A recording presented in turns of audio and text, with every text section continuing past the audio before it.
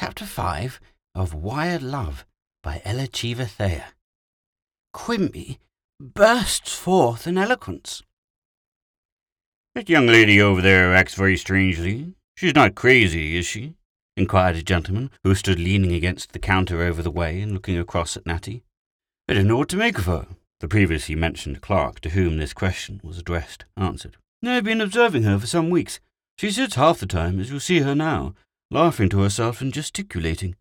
Sometimes she will lean back in her chair and absolutely shake with laughter, and she smiles at vacancy continually. She seems all right enough with the exception of these vagaries, but she is a perfect conundrum to me." "A bit loony, I think," said the gentleman who had asked the question.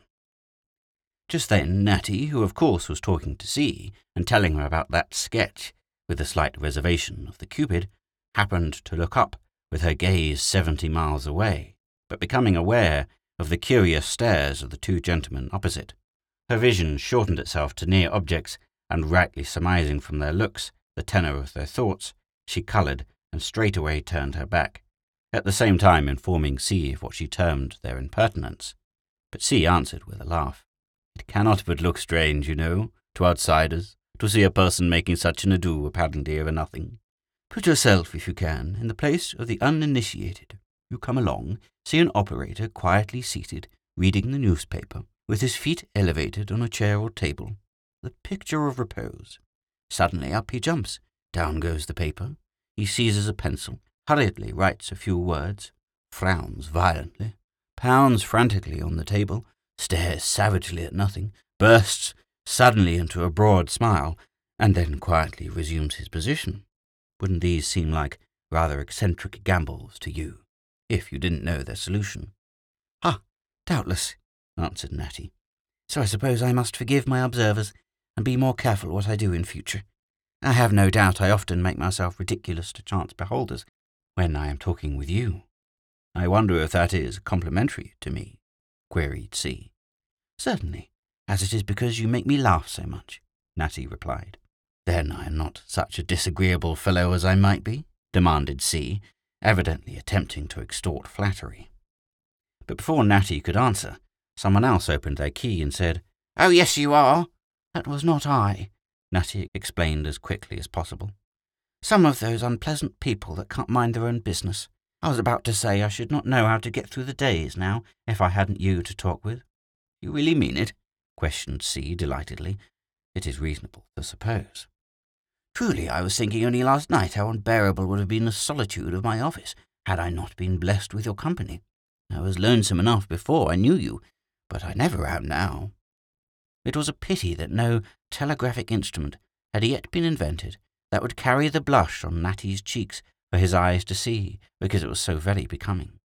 She commenced a reply, expressing her pleasure, but was unable to finish it, on account of that unknown and disagreeable operator somewhere on the line, who kept breaking the circuit after every letter she made. Nor was C allowed to write anything either. This was a trick by which they had often been annoyed of late. For, on the wire in the telegraphic world, as well as elsewhere, are idle, mischief-making people who cannot endure to see others enjoying themselves, if they also have no share. Thus, unable to talk farther at present with the indefatigable conversationalist, Natty took up a pencil and began entering the day's business in her books, when a shadow darkened the doorway, and she looked up to see Quimby. Since the evening of the card party, when he had become so fully conscious of the conditions of things inside his heart, Quimby had been in a really pitiable state of unrest, too bashful or too deficient in self-confidence to seek the society of her who was the cause of all his uneasiness, as his inclinations directed, and not knowing how to make himself as charming to her as she was to him. He wandered past the building containing her 2 or 3 times a day, sometimes receiving the pleasure of a bow as he passed her window, but never before today being able to raise the necessary courage to go in and speak. Natty, who could not but begin to surmise something of the state of his feelings, but without dreaming of their intensity, now smiled at him and asked him inside the office. No man or woman can be quite indifferent to one whom they know has set them on a pedestal, apart from the rest of the world. I beg pardon, I'm sure," the agitated Quimby, trembling at his own daring, responded to her invitation. I was passing quite accidentally, though I would just step in, Really, I must ask pardon for the liberty." "We are too old acquaintances now for you to consider it a liberty," Natty replied, and the words made his perturbed heart jump with joy. "Business being quite dull today, I should be glad to be entertained." "Of course," archly. "You came to entertain me?" Poor Quimby was decidedly taken aback by this question. Yes, certainly. No, that is... I mean, I'm afraid I'm not much of an entertainer," he stammered, his hands flying to his necktie and nervously untying it as he spoke. Certainly the wear and tear in his neckties and watch chain while he was in his present condition of love must have been terrific. "Aren't you?" queried Natty, without gainsaying his assertion. "No, really, I'm always making mistakes, but I'm used to it, and I'm not... Possibly I might be a trifle better than nobody, but that's all." And having given this honest, and certainly not conceited opinion of himself, he entered the office, sat down, and proceeded to make compasses of his legs. "Have you seen Sin today? She paid me a flying visit yesterday, talked a little to sea, but I haven't seen her since." "She went away to sing out of town. Let me see, I forget where, and she will not return until tomorrow." Then uneasily, I beg pardon, but you mentioned the invisible. I beg pardon, but do you converse as much as ever with him?" "Yes, indeed," Natty replied with an ardour that did not produce exactly an enlivening effect upon her caller. "We talk together nearly all the time." "What? I beg pardon, but really? What do you find to talk about so much?" he inquired jealously. "Oh, everything. Of the books we read, and the good things in the magazines and papers, and the adventures we have.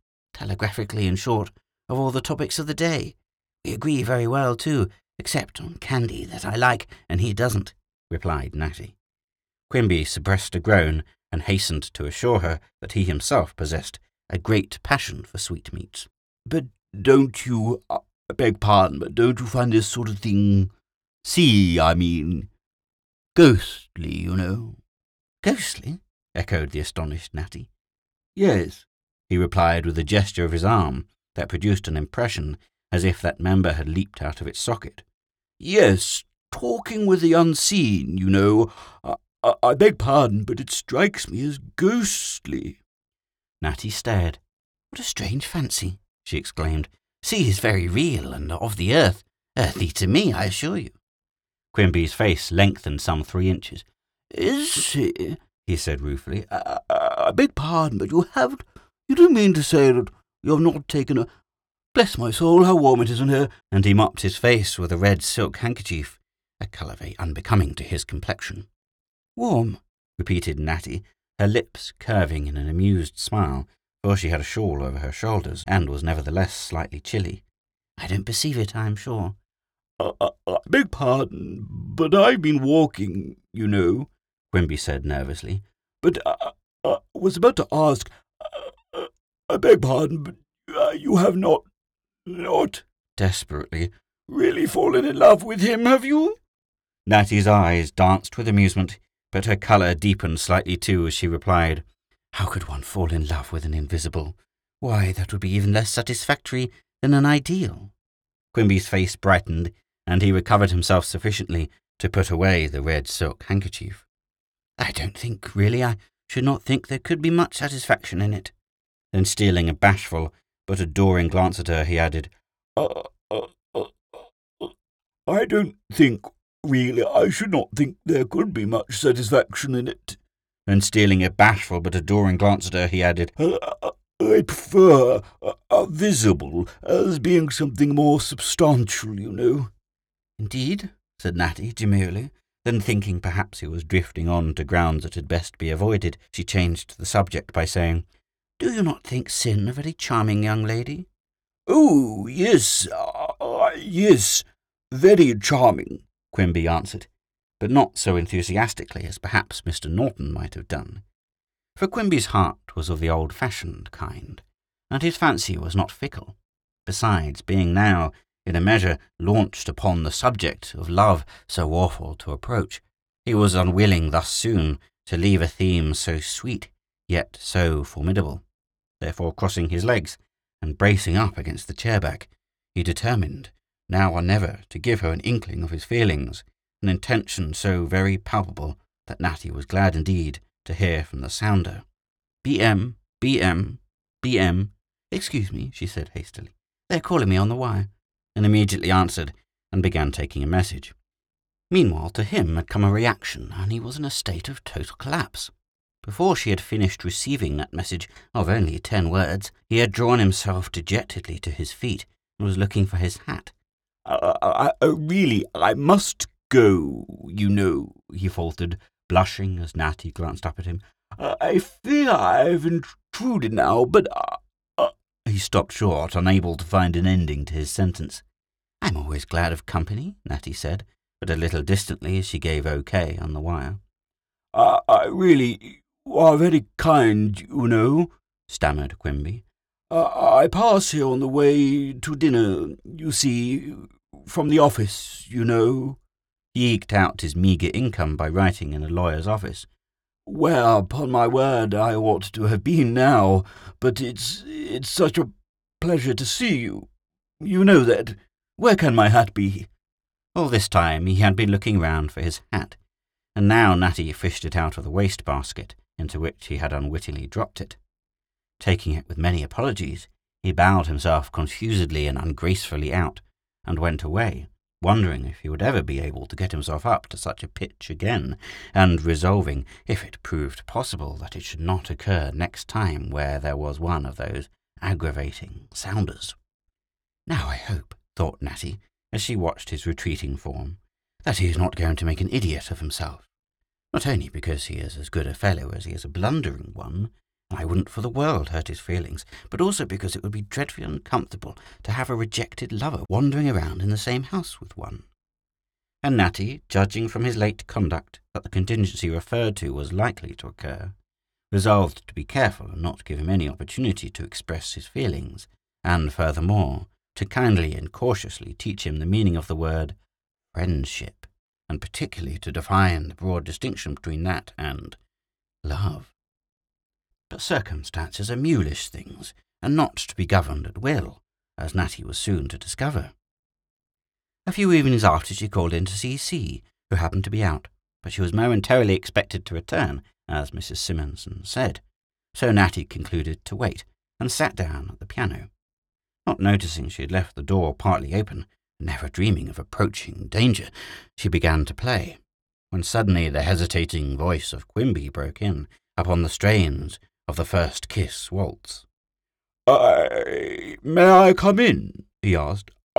"I beg your pardon, but I knocked several times, you know, and you didn't hear at all." Natty would gladly have refused the invitation he asked, could think of no possible excuse for so doing, and was therefore compelled to say, "Yes, come in. I expect Sin every moment." Availing himself of this permission, Quimby entered, balancing his hat on the edge of an album, and seating himself in a chair, seized a rope on either side, as if he was in danger of blowing away, and stared at her without a word. "It has been a lovely day, hasn't it?" Natty said at last, beginning to find the silence embarrassing, and reverting to Mrs. Simonson's safe topic. "Yes, exactly so," Quimby answered, strengthening his grasp on the chair in a vain endeavour to summon the requisite courage to avail himself of this rare opportunity of pouring out his feelings. Natty tried him again on another safe topic. "Sin and I dined together today." "I can't eat," burst forth Quimby in accents of despair. "Can't you?" said Natty, devoutly wishing Sin would come. "I'm very sorry. I hope you're not dyspeptic." No, he answered, his eyes almost starting from his head between his determination to wind himself up to the point and the tightness of his grasp on the chair. It's my heart, you know." "You don't mean to say you have heart disease?" said Natty, seeing danger fast approaching and taking refuge in obtusity. No, I beg pardon, not a bodily heart disease, you know, but a mental one. And he relaxed his grasp on the chair with one hand to tuck at his necktie, as if being hung and disliking the sensation. It is something I never heard of, Natty said dryly, then thinking, I'll drown him in music, she asked hastily. Do you like the first kiss? The bounce of an India rubber ball is no comparison to the agility with which Quimby jumped from his chair at this question. Oh, bless my soul! Wouldn't I? He gasped. I will play it to you, exclaimed Natty, instantly aware of the indiscretion of her question, and she thundered as loud as she could on the piano, while Quimby, with a very red face, subsided into the chair again. But not long did he remain subsided, whether it was the music that inspired him, or a desperate determination that nerved him. He suddenly sprang up, and with one stride was beside her, exclaiming excitedly, No, that is, I beg pardon, but please do not play any more just now. There is something I must say to you. Oh, I can't express myself. It all comes upon me with a rush when I am alone. But now at the supreme moment, I cannot tell you how I— Excuse me, but I am afraid I cannot remain now, hastily interrupted Natty, feeling that something must be done to stop him, and adopting the first expedient that suggested itself. I just happened to recollect I left my gas burning in close proximity to the lace curtains, and I must go immediately and attend to it. With these words, Natty rushed away, half amused and half annoyed, leaving him to stare after her with a blank and rueful face, to ask himself how any fellow could get on amid such drawbacks, to decide that proposing was a dreadful strain on the nerves, but to resolve his next attempt should be a success, if he had to inaugurate previously a series of private rehearsals. For although abashed and discomfited by his repeated failures to make his feelings understood, he was more in love than ever.